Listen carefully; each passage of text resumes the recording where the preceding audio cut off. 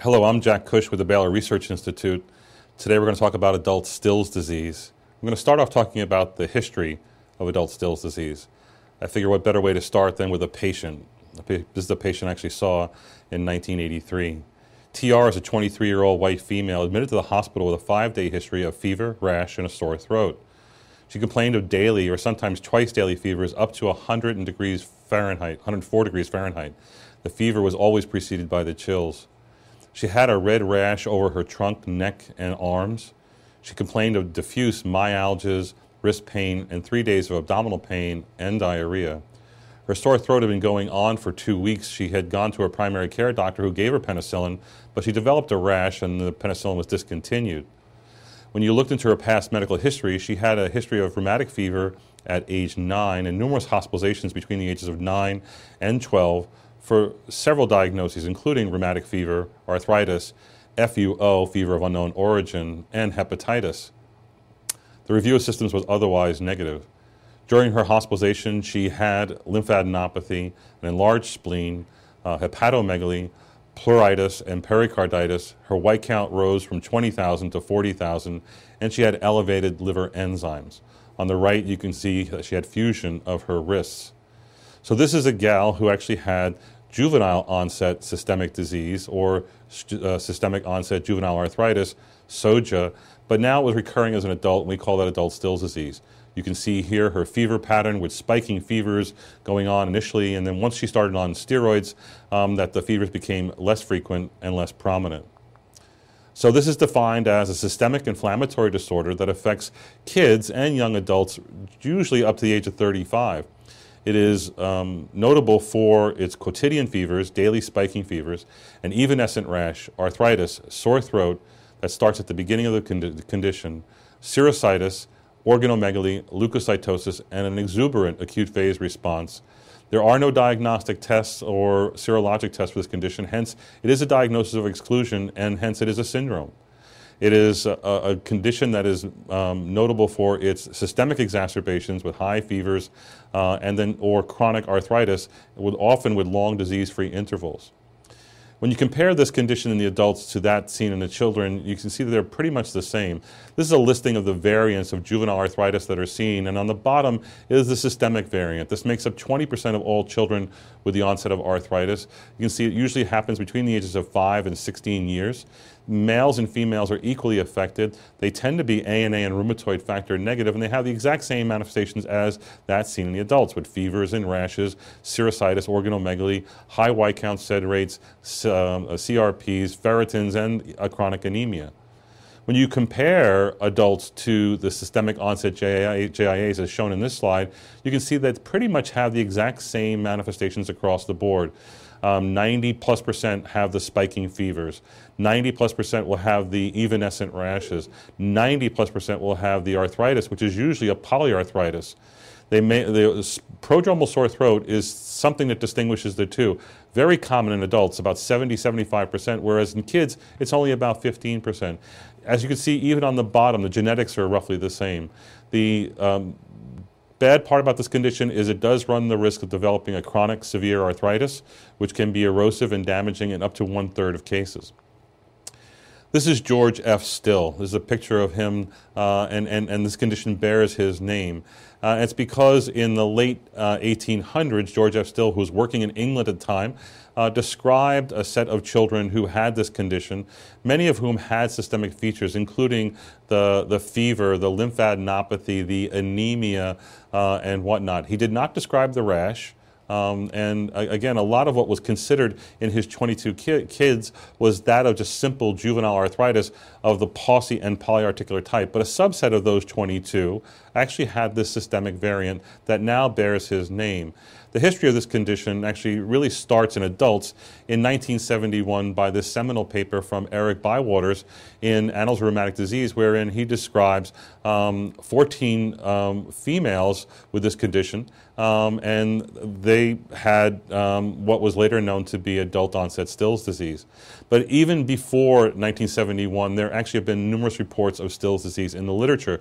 Going back to 1896, Bannatyne and Chauffard actually described patients with a systemic onset to their rheumatoid arthritis, meaning they had fevers and lymphadenopathy and splenomegaly and anemia, and that's what distinguished them. Again, in 1897, George Still describes 22 patients with Still's disease in kids, and a subset of those had the systemic variant. In 1933, there were reports in the literature of the Still's rash, this evanescent rash being described for the first time. And then Otto Moltke in the Scandinavian Journal of Rheumatology describes Still's disease in adults also in 1933. If you look in the French literature, in 1943, they had a similar syndrome that was called subsepsis hyperallergica, or the Whistler-Fanconi syndrome. And these are patients who really also have Still's disease. But again, the condition takes off in 1971 with Bywater's description of 14 females with an adult onset of this disease. And then in 1973, Joseph Bujek and colleagues at the NIH described 10 males, all young, all with the same disease and its systemic manifestations. I think the next big benchmark was in 1976. Tom Metzger and Wallace Christie described the association of carpal ankylosis with Still's disease. That's a brief history of this condition. You can see by the publication reports shown here that there was very little in 1971 and 1975, one or two reports a year. Now in 2012, we're seeing on average about 60 to 70 new reports of adult Still's disease, and a much greater number if you talk about Still's disease in general that includes children. So this has become a very popular condition. It's a common test question on medical board exams. It always is brought up in any patient who may have fever and arthritis, and the diagnosis is still uncertain. You can see from this graph that there really is a worldwide distribution. This does not only affects males and females equally, this affects pretty much all races in all countries. So this could be considered almost in every corner of the United States. How common is this condition? That's shown here. You can see that in the top half, the number of Still's disease cases per year is roughly 1 to 2 cases a year in most major medical centers that have been in the literature. In the bottom half, you can see the percentages in which Still's disease makes up the proportion of patients with fever of unknown origin. In large cohorts, 200 to 400 patients described with fever of unknown origin, what percentage of those actually have Still's disease? You can see it's consistently somewhere around 5 to 6% in many of these reports, which makes it the #1 autoimmune cause for fever of unknown origin. In fact, if you now look at the epidemiology of this condition, this is a rare condition with an event rate of somewhere between around 0.16 cases per 100,000 patient years. That means that in Dallas, Texas, where I live, we might expect to see around 19 cases per year. So it's not that rare. It will occur in most major medical centers about 1 a year in the least. To end, we could say that this is a leading autoimmune cause of fever of unknown origin. It does cause considerable morbidity. It generally is not a condition that kills people. It just causes a lot of discomfort, a lot of disability. There is a large need for very aggressive therapies, including high-dose steroids. The management of the disease usually involves the use of immunosuppressive and biologic agents. It is costly. It is a diagnostic challenge, and often the treatment is not that clear to those who don't see many of these patients. These patients over time will require frequent hospitalizations to diagnose their condition or to manage their fevers. Weight loss can be a problem. It can be complicated by the macrophage activation syndrome, a very serious complication. And again, somewhere around a third of the patients will develop a severe, erosive, if not deforming arthritis. Hence, this can be a real diagnostic challenge. In our next segment, we'll talk about the manifestations of Still's disease. Hi, I'm Jack Cush with the Baylor Research Institute talking about adult onset Still's disease.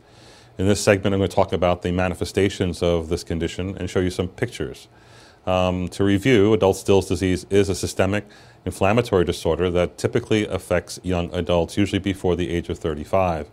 It has quotidian or spiking fevers, usually greater than 102 degrees Fahrenheit or 40 degrees centigrade, evanescent rashes, a polyarthritis, a prodromal sore throat, pleuritis, pericarditis, pneumonitis, hepatosplenomegaly, a leukocytosis, and very high sed-rate CRPs and ferritin levels. There is no diagnostic test, however, and hence this can be a diagnosis of exclusion, and hence it is a syndrome.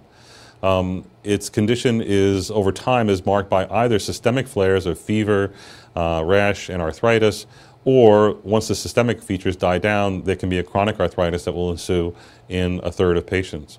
There's often long disease-free intervals in these patients. So if we look at who gets this condition, we can see that this is a condition of young adults. 76% will have the onset of their condition before the age of 35, half of these being males and females. The condition after the age of 50 is really quite unusual. Less than 9% of people having the onset of this condition after age 50. There have been cases reported as late as 84 years of old being an age of onset, but again, the older the patient, the less likely you should be considering Still's disease. Again, it is the quotidian fever that really stands out. The fevers are very high. They're very debilitating to the patients. They tend to occur late at night or late in the afternoon, and they recur like clockwork, meaning it happens almost at the same time every day, almost to the minute. And the syndrome begins with shaking chills that will last for up to an hour or two, followed by a high fever spike that can last up to 2, 3, 4 hours. And then as they defervesce, they'll have drenching sweats. All this will happen in the middle of the night while the patient's often in the hospital or at home. And then on rounds in the morning, if the doctor sees the patient at 7 a.m., they look fine and their temperatures are normal because they often will have changed their sheets and showered and whatnot. But again, it is this reproducibility of the high spiking fever that occurs daily, often with a return to baseline or normal, that makes this distinctive. Again, I'm showing here the quotidian pattern where it goes up to 104 and then returns to normal late in the day every day. If you have a double quotidian, you have the twice daily spike, usually occurring at Q12-hour intervals. There are other things that give you high fevers in rheumatology that would include not only Still's disease, but septic arthritis, opportunistic infections, polymyalgia rheumatica, and even vasculitis. Low-grade fevers are much more common in the rheumatic conditions, in lupus, early onset rheumatoid arthritis, even gout or vasculitis. Usually the fevers are low-grade and don't have the same periodicity or regularity to the fevers that you see in Still's disease. So again, here you're seeing the fever pattern of someone with systemic onset juvenile arthritis where you have twice daily spikes that later becomes once daily spikes. Again, it's a double quotidian or a single quotidian fever. The next part of the triad being quotidian fevers and evanescent rash and polyarthritis, the second part of the triad is the rheumatoid or Still's rash or JRA rash as it has been called. It is characteristically evanescent. It comes and goes and will come out, especially with fever. My definition of evanescent means it changes more or less day to day or over a few days. It is usually salmon pink. It's faint. It's usually not bright red or violaceous, but it tends to be faint and maculopapular with areas of confluence. It likes to affect the trunk, neck, and extensor surfaces of the extremities. It is very, very rare in the palms, soles, or face. It has associated features of dermatographism and Koebner phenomenon. Dermatographism is an exaggerated wheal and flare at sites of scratching or trauma. Koebnerization is the reproduction of isomorphic lesions at former sites of trauma where the person has been scratching themselves, the rash will come out. Here's an example of a rash in a middle-aged woman where it's on her neck. You can see some of it has a linear characteristic suggesting she's been scratching herself, but it's sort of a faint red rash that does change day to day. This is also someone with a faint red rash on their chest due to Still's disease.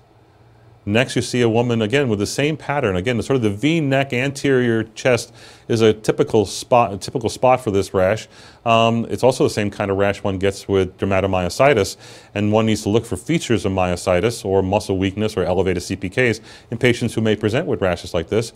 But with high fevers and this sort of rash and a change from day to day, that makes it really quite distinctive. And here's a young adolescent who actually has a protuberant abdomen and a linear streaky rash along the side. This is Koebnerization where the rash has occurred in a spot where the person has been scratching themselves. So you're seeing the organomegaly of Still's disease, the rash, and the Koebnerization on this slide. So next is the polyarthritis, the last part of the triad. Again, monoarthritis, oligoarthritis really shouldn't occur. It should be more or less a symmetric polyarthritis. It likes to affect small and large joints. It may be accompanied by myalgias, just joint pain without swelling, or intermittent arthritis in a few people. 50% of people will have neck pain. Synovial fluid can be withdrawn, is often inflammatory. 50% will have carpal ankylosis, maybe 15% will develop tarsal ankylosis or cervical ankylosis. But erosive arthritis is the worrisome feature of this condition. It'll happen in 20 to 40%, or on average about 1/3 of patients.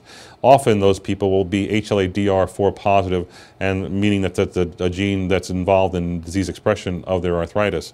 Rare features would include tenosynovitis, periostitis, micrognathia, even myositis has been described in a few patients. But the hallmark articular feature of Still's disease is the carpal ankylosis. This is a patient from the University of Pittsburgh who starts out on the left with a normal carpus and normal intercarpal spaces, but over the course of 7 months develop a hazy, indistinct articular margins with those joint dark spots between the joints in the capitate or pericapitate distribution showing the effusion that occurs within the wrist of patients with active disease. So Metzger and Christie described in 1976 carpal ankylosis, meaning fusion of the wrist that tends to occur in a pericapitate distribution. You can see the capitate fuses to the hamate, the lunate, the metacarpals 2 and 3, and even to the trapezoid bone, and that sort of makes that very distinctive. This rarely happens in conditions like psoriatic arthritis or rheumatoid arthritis. Is much more common in Still's disease. You can also get fusion of the ankle and the tarsal bones, but also in the posterior elements or the zygoapophyseal joints of the cervical spine. Often what drives the patient to see the doctor is not the triad features as much as the constitutional features. Again, 70% will have a prodromal sore throat, but often in addition to their fevers, they will feel very bad, have horrible fatigue, they'll lose weight rapidly, they'll have myalgias that'll be in their upper and lower extremities and large muscle groups. They will feel sick, nauseous, and sometimes have vomiting. Headaches, malaise, fatigue, and stiffness will often predominate early in the inflammatory systemic phase of the disease. As the disease progresses, you'll get involvement of the reticuloendothelial system. That would include generalized lymphadenopathy that occurs in up to 2/3 of patients. But it is the splenomegaly and hepatomegaly that occurs in 40% of individuals that is most worrisome. This is often paralleled by an elevation of hepatic enzymes in 70% of individuals. The hepatic enzyme elevation can be both a cholestatic or hepatocellular picture, so either one seems to work with this condition. Uncommon but worrisome is chronic liver disease. Hepatic failure has been described, especially in people who are taking nonsteroidals or salicylates, and even salicylate hepatotoxicity has been described in patients with Still's disease. Pleural, pericardial, and pneumonic involvement is not uncommon. It occurs up to 40% of individuals.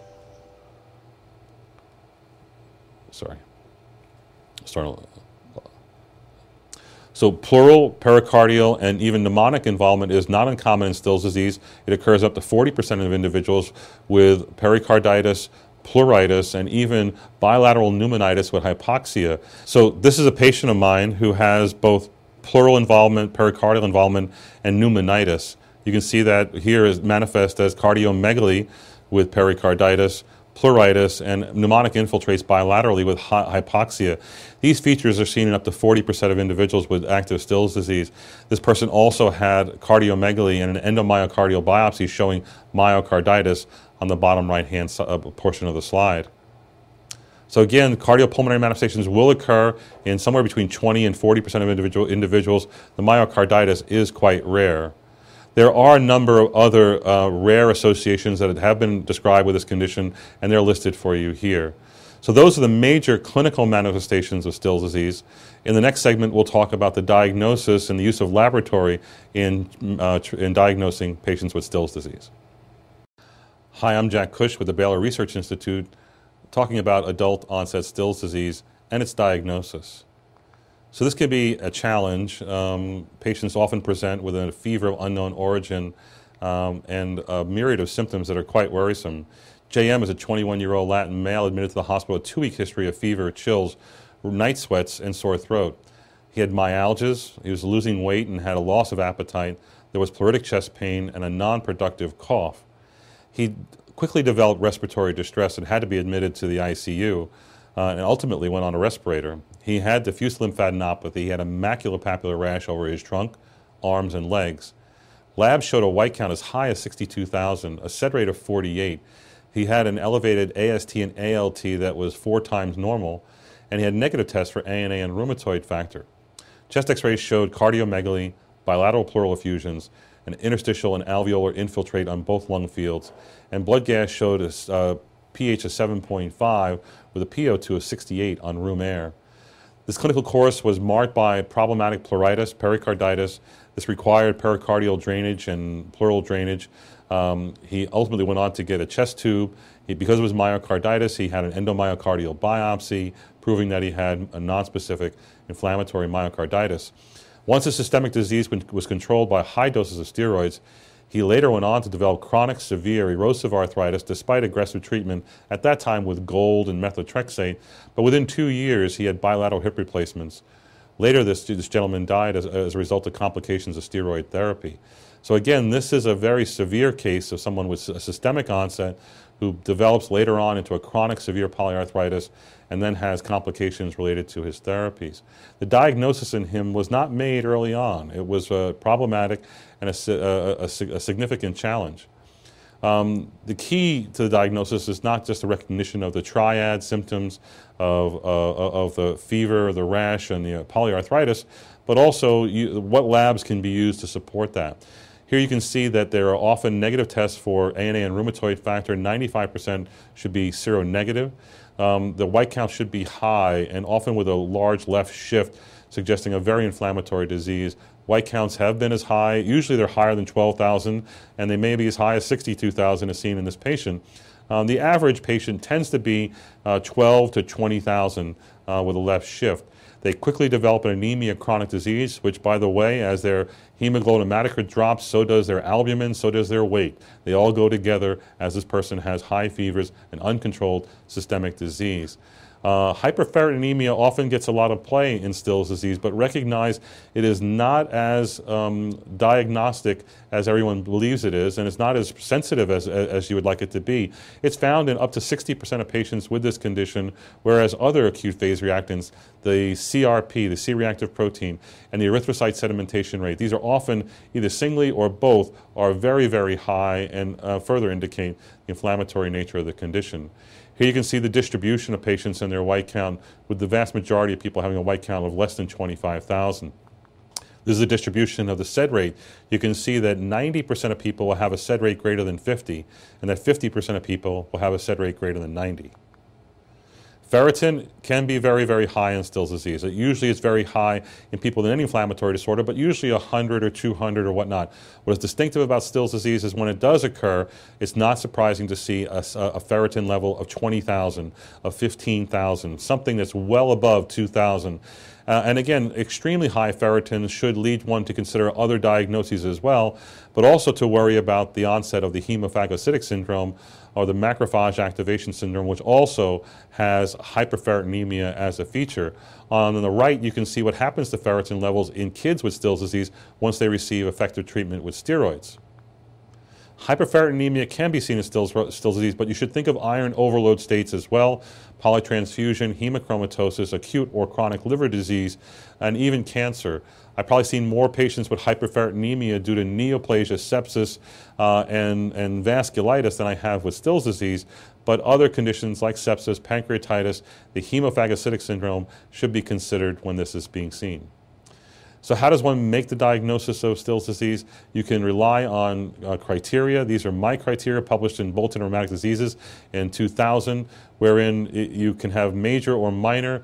You get 2 points for a major criterion or 1 point for the minor criterion. If you have 10 points, you're likely to have Still's disease. So the major criteria are the quotidian spiking fevers greater than 39 degrees centigrade, evanescent or Still's rash. The third, the simultaneous elevation of white count and SED rate or another acute phase reactant. Number 4, a negative test for rheumatoid factor and ANA. And lastly, carpal ankylosis. If you had those 5, you'd have 10 points and highly likely of having the Still's disease once you've excluded infection. However, for every one major one that you lack, you're going to need a minor one. And the minor ones include an onset age less than 35, polyarthritis, the prodromal sore throat, RES or LFT elevation, RES meaning hepatosplenomegaly or generalized lymphadenopathy, the presence of pericarditis or pleuritis, meaning serositis, and then cervical or tarsal ankylosis. Again, they're not that common, but when they are there, they're somewhat specific for this condition compared to others that might present in the same manner. Again, 6 weeks of these features, along with the point total, gives you a likely diagnosis, a probable diagnosis.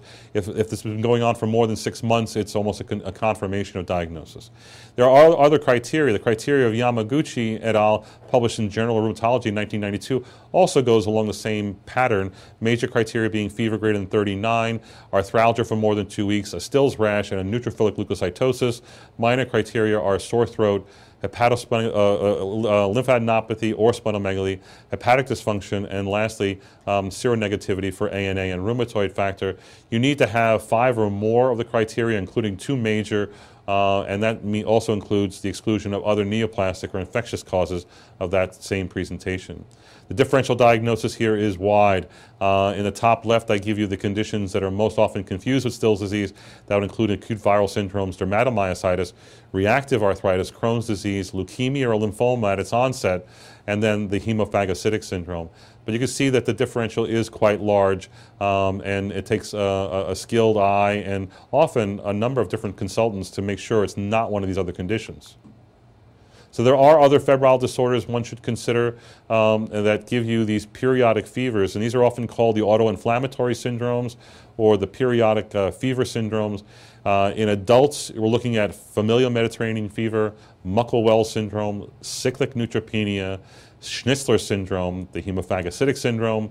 Rarely would lupus or polymyalgia rheumatica or giant cell arteritis actually give you a sort of periodic or daily fevers like this, but it could be in the mix along with Still's disease.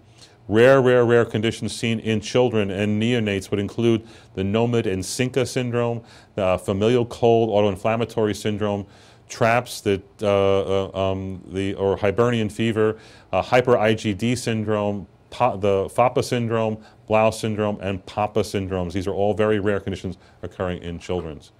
So what if it's not Still's disease? This can be a real challenge. Often time will tell you if it's Still's disease, because if it is, it'll last. I tell most of my patients Still's disease will last either 8 months or 8 years and then go into remission spontaneously. There are a lot of patients who have acute febrile onsets and often are not going to be adequately diagnosed because they'll resolve in 3 weeks or 3 months. And is that a viral syndrome or another syndrome? It's not known.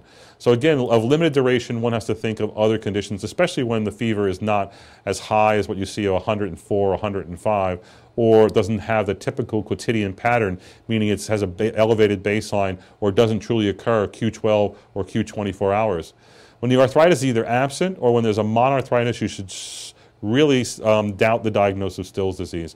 The rash needs to be typical. If it's a fixed rash and it's not changing, or if it involves the face, hands, or palms and soles, you need to reconsider. Other atypical features would include isolated lymphadenopathy, think lymphoma and leukemia, many blasts on CBC, think of lymphoma and leukemia, and weakness, you should think of myositis.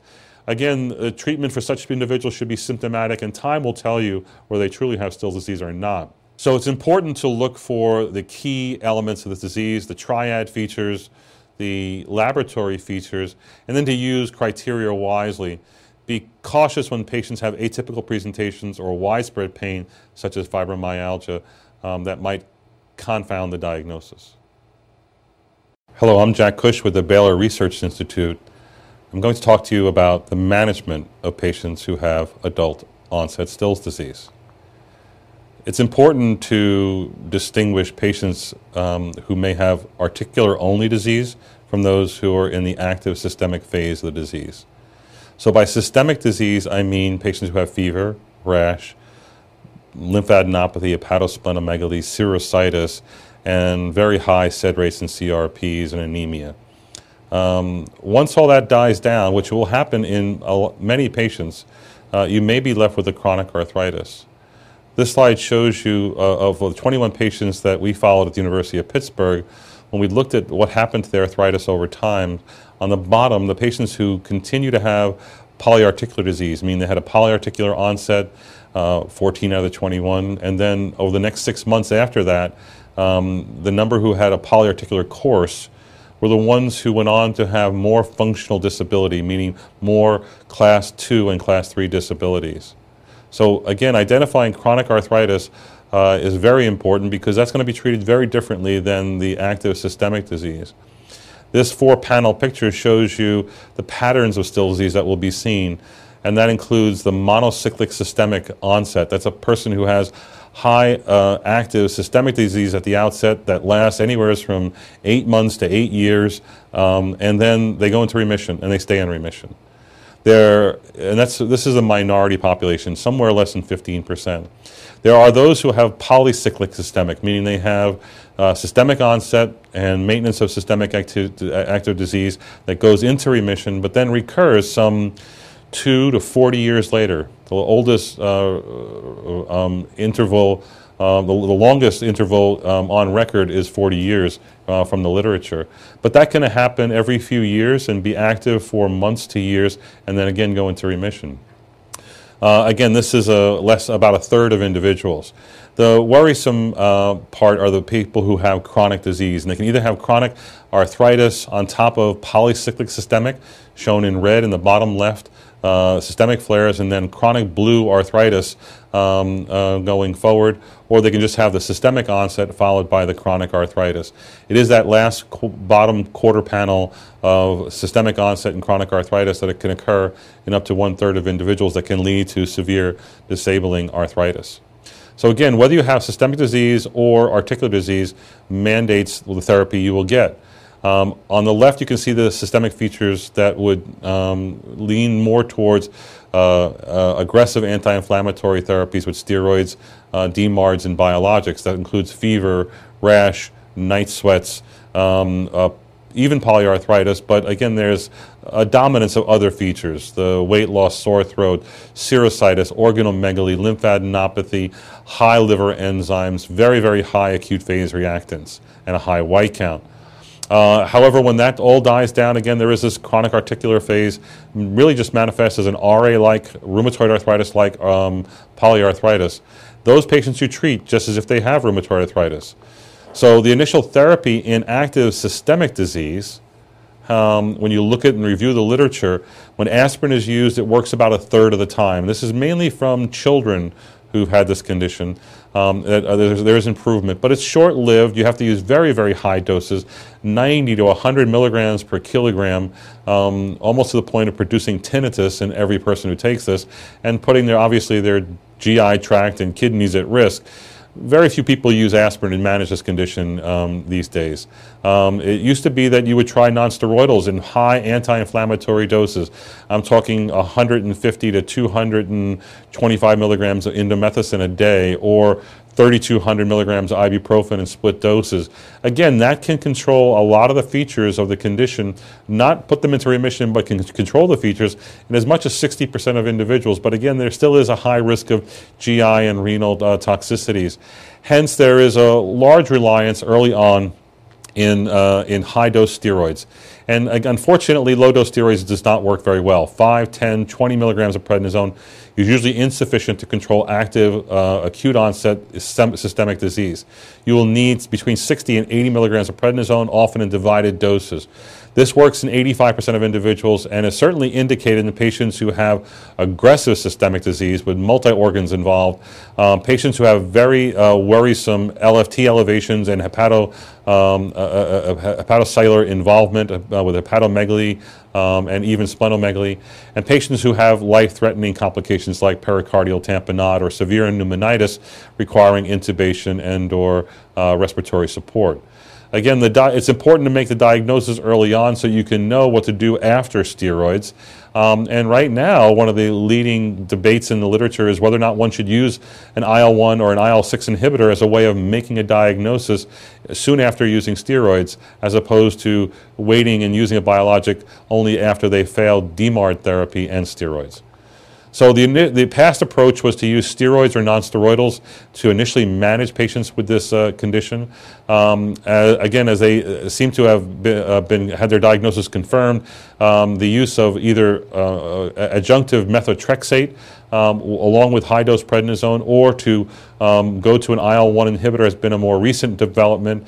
And then now I think the argument is what is going to be the role of IL-1 or IL-6 inhibitors, as these can be rapidly effective, can take patients with active systemic disease and put them into remission really quickly, and without the need for background therapy with either methotrexate or even steroids. So that we're going to need research to better define the role of those drugs in treating and defining the condition. You can see that IL-1, when it is produced in a circadian fashion.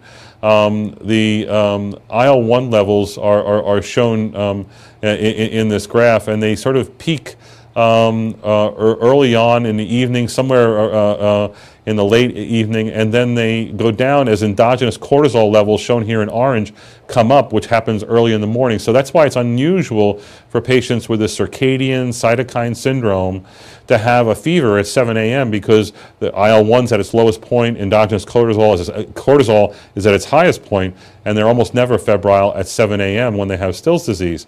The same can be shown here with IL-6 and its circadian distribution. You can see that the fever pattern follows the peak in IL-6, which occurs around 10 p.m. at night, 8 to 10 p.m., and then an hour or two later is the peak in fever. Again, this is often why the fevers are very high in this condition. So it is not known whether this is a predominant IL-1 or IL-6 driven disease, as both therapies seem to work. We do not have a diagnostic test, but there are a number of therapies that can be used to treat patients with active systemic disease. And these are shown for you here, along with their dosing and their relative cost. Methotrexate can be used to steroid-spare individuals and with high doses, but methotrexate is certainly very easy to administer and can be fairly cheap by comparison to the biologic agents. The biologic agents, including TNF inhibitors, the IL-1 inhibitors, can be used weekly or daily at a cost of about $20,000 a year. But again, these are now being challenged by newer IL-1 inhibitors, canakinumab, rilonacept, and tocilizumab, shown as Ilaris, Arcalyst, and Actemra, respectively, wherein the cost can vary from $20,000 plus a year for Actemra, and if you're using Actemra in a very high dose, it can be as much as $40,000 a year. Or Ilaris and Arcalyst, where the cost is anywhere from $114,000 to $270,000 a year. So you can see, you don't want to make that jump to those new biologic therapies very lightly or very easily, especially with the cost as it is. So these drugs have been studied. We can say a few things about the use of biologic therapies designed to specifically inhibit certain cytokines. The TNF inhibitors are very effective in managing the arthritis of Still's disease. However, they are not as effective in managing the systemic phase of the disease, which seems to be an IL-1 or IL-6 driven process. So I'll show you the data that comes from the studies that show that works. Now using an IL-6 or an IL-1 inhibitor may be the way to go, and I'll show you that data as well. So this is a study that was published by Mike Weinblatt, Alan Gravelis, and colleagues, looking at a cohort, 12 patients who have active systemic disease, not systemic disease, but arthritis from Still's disease. And you can see when they use Enbrel, 25 milligrams twice a week, that they had very good ACR 20, 50, and 70 responses. However, you notice on the right that a number of patients had to discontinue the therapy. A number of the patients continue to have active systemic features, even though their arthritis was fairly well controlled, suggesting that TNF inhibition with either etanercept, infliximab, adalimumab, etc., is probably not prudent in patients with active systemic disease and should best be reserved for those with chronic severe polyarthritis. Active systemic disease should be treated with an IL-1 inhibitor after they have failed on high-dose steroids with methotrexate. That's certainly a reasonable indication. We have 3 drugs that can be used. Kineret, the generic name is anakinra. Also, Arcalyst and canakinumab have been shown, but I showed you the cost of those agents. These are all inhibitors of IL-1. They're all rapidly effective and really rapidly control the systemic features, the fever, the rash, the organomegaly. Those rapidly improve when they go on these drugs. Again, it's unclear whether IL-1 inhibition would be helpful in managing the arthritis of Still's disease, and that needs to be further studied. The duration of therapy is unknown because, again, Still's disease is a condition that will spontaneously remit. It will last, on average, 6 months to 8 years. I say 8 months to 8 years. No one really knows how long it's going to last. I think you should worry about the diagnosis when it lasts a few weeks or less than 3 months. Again, you should treat the patient until they have achieved clinical and chemical remission, meaning no swollen joints, no tender joints. They have a normal sed rate CRP and white count. And then when they've been in that phase, anywhere from 6 to 12 months, you can entertain the option of going off their current therapies, whether it be prednisone, methotrexate, or an IL-1 inhibitor. Interestingly, if you stop the IL-1 inhibitor, if you withdraw it, and they're on anakinra, they will flare, usually within 3 days, certainly no more than 4 or 5 days, if they still have active systemic disease. If you're on a longer-acting IL-1 inhibitor like rilonacept, or the canakinumab, it may take many weeks before they will flare. But again, they may have active inflammatory disease that is well controlled by the therapy, and when you withdraw therapy, it'll come back. So to show you some of the benefits of these therapies, I'm going to show you how patients respond. This is the Still's disease inflammatory index, where you get 1 point each for the typical features of the condition: the fever, the rash, the sore throat, weight loss, serositis, hepatosplenomegaly, with or without lymphadenopathy, inflammatory polyarthritis, high white count, high sed rate, or high liver enzymes. Again, if you have active disease, you'll have an SDII of greater than 4 points. If you're going to improve, you'll have a greater than 50% drop. If you're in remission, you'll pretty much go to 0. A flare would be a flare of greater than 2 points. Here you can see a patient of mine, BL, who's 55. He had sore throat, chest pain from pleuritis, a fever of up to 104 degrees. He lost 65 pounds of weight rapidly. He had a white count of 50,000 and a ferritin of 28,000. You can see that in orange, his SDII started out at 8. And when he went on treatment with prednisone, methotrexate, and infliximab, he got somewhat better, but still had a lot of activity, being around 5 or 6. He went through a number of other therapies, and then he gets started on anakinra. And you'll see once he goes on anakinra, the orange line, the SDII, drops pretty much down to 0. The green line, which is his white count, which was peaking at 50,000, also drops down to the normal range with effective therapy, in this case with anakinra. I have 3 such patients shown here, 34, 53, and 26 years of age. You can see they all had high fevers and all had high white counts and sed rates. They all were not doing well on DMARD and steroid therapy. And then when they got put on anakinra, you can see that they've been on anakinra from 4 to 12 months when this was done. All their fevers went away, their rash went away, swollen joints disappeared, their sed rates and white counts normalized. Their SDII went from 6 or 7 or 5 down to 0 in all cases. Again, the responses can be impressive. The same is seen with tocilizumab. This is a published study with tocilizumab in systemic onset JIA or SOJA, kids with the same condition. And you can see the fever, the white count, the anemia, the acute phase reactants, the number of swollen joints, all these rapidly improve when you use tocilizumab in the treatment of this juvenile subset of patients. If you use anakinra, you can have injection site reactions shown here in the abdomen, or they can be more numerous, as this person who had injection site reactions in the first 26 days of treatment. Again, these don't hurt. They're sometimes a little itchy, a little scaly. They do fade away and go away within 2 weeks. But the patient's doing well at this point. As soon as they go on therapy, they do well. And after the first month, injection site reactions will resolve. Other side effects, in addition to injection site reactions, which occur in about a third of patients, it might be the occurrence of non-serious infectious events, colds, URIs, bronchitis, flu, can happen in anyone in the population, as well as patients who are taking these drugs. These drugs do seem to give a slight increased risk of serious infectious events like pneumonia. However, there is no increased risk of strange infections, opportunistic infections, or tuberculosis in patients who are taking IL-1 inhibitors, and there does not seem to be a cancer risk associated with this drug. So in the future, we're probably going to get to the point of making a biologic diagnosis of this condition and not have to rely on clinical criteria such as the Yamaguchi or Cush criteria. And what we've been doing at the Baylor Research Institute is using microarrays, looking for a signature of gene expression that tells us which patients will have IL-1 responsive disease. And I'll show you examples of that. There are other researchers which have looked at serum S100 levels, which is a very robust acute phase reactant that will go up and is found in patients with this condition more so than others. And it may well be that we have to use therapeutic intervention to define the disease as well. But again, a response to IL-1 or IL-6 inhibition will be seen in patients, most patients with this condition. However, it's possible that patients with other conditions that will mimic this will also respond, as those conditions may also be driven by IL-1 or IL-6, and hence their symptoms will get better when you use that therapy. So it is still not a diagnostic test. This is the modular analysis profile done by Virginia Pasquale and colleagues at the Baylor Research Institute, where they can take a tube of blood, even as little as 200 microliters of blood, and display for you gene expression, in this case grouped into certain modules where you can have genes for plasma cells or platelets or B cells or interferon genes all expressed together in each one of these little boxes.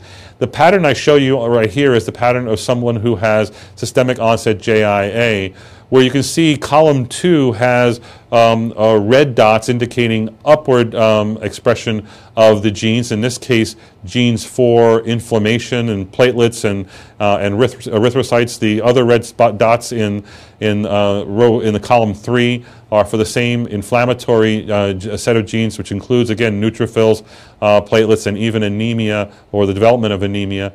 And then column 8 are T cells being downregulated in blue. But this pattern is seen in patients who have active systemic disease, active Still's disease. And here you can see 2 patients and what happens to them. The 2 modular analyses are shown here, where on the left you can see someone who actually has the typical pattern of Still's disease, and then they receive therapy with anakinra. And you can see that it pretty much goes away, although it doesn't go to 0, it doesn't go to normal. We're not looking at all white boxes here.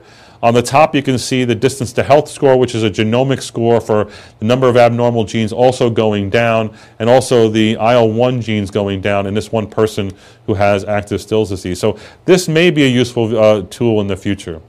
So in essence, we have a way of characterizing this condition. We have now effective therapies. What's good about this is that this is a widely known condition. There are a lot of doctors who are familiar with this condition. This is often a disease that's diagnosed by pediatricians, infectious disease specialists, internists, and primary care doctors are aware of this condition and making the diagnosis often after they've excluded a cancer or a neoplasia in someone with an FUO. And many rheumatologists actually manage patients. And most rheumatologists I've met have anywhere from 1 to 5 patients in their practice and are able to manage patients with this condition. Most major medical centers will see 1 to 2 new cases per year, and it's often a grand rounds presentation or case conference as well. I think the interest, the publishing, the research has been encouraging. We're going to look at the utility of these new therapies in managing the condition and find better ways of actually diagnosing this condition in the future.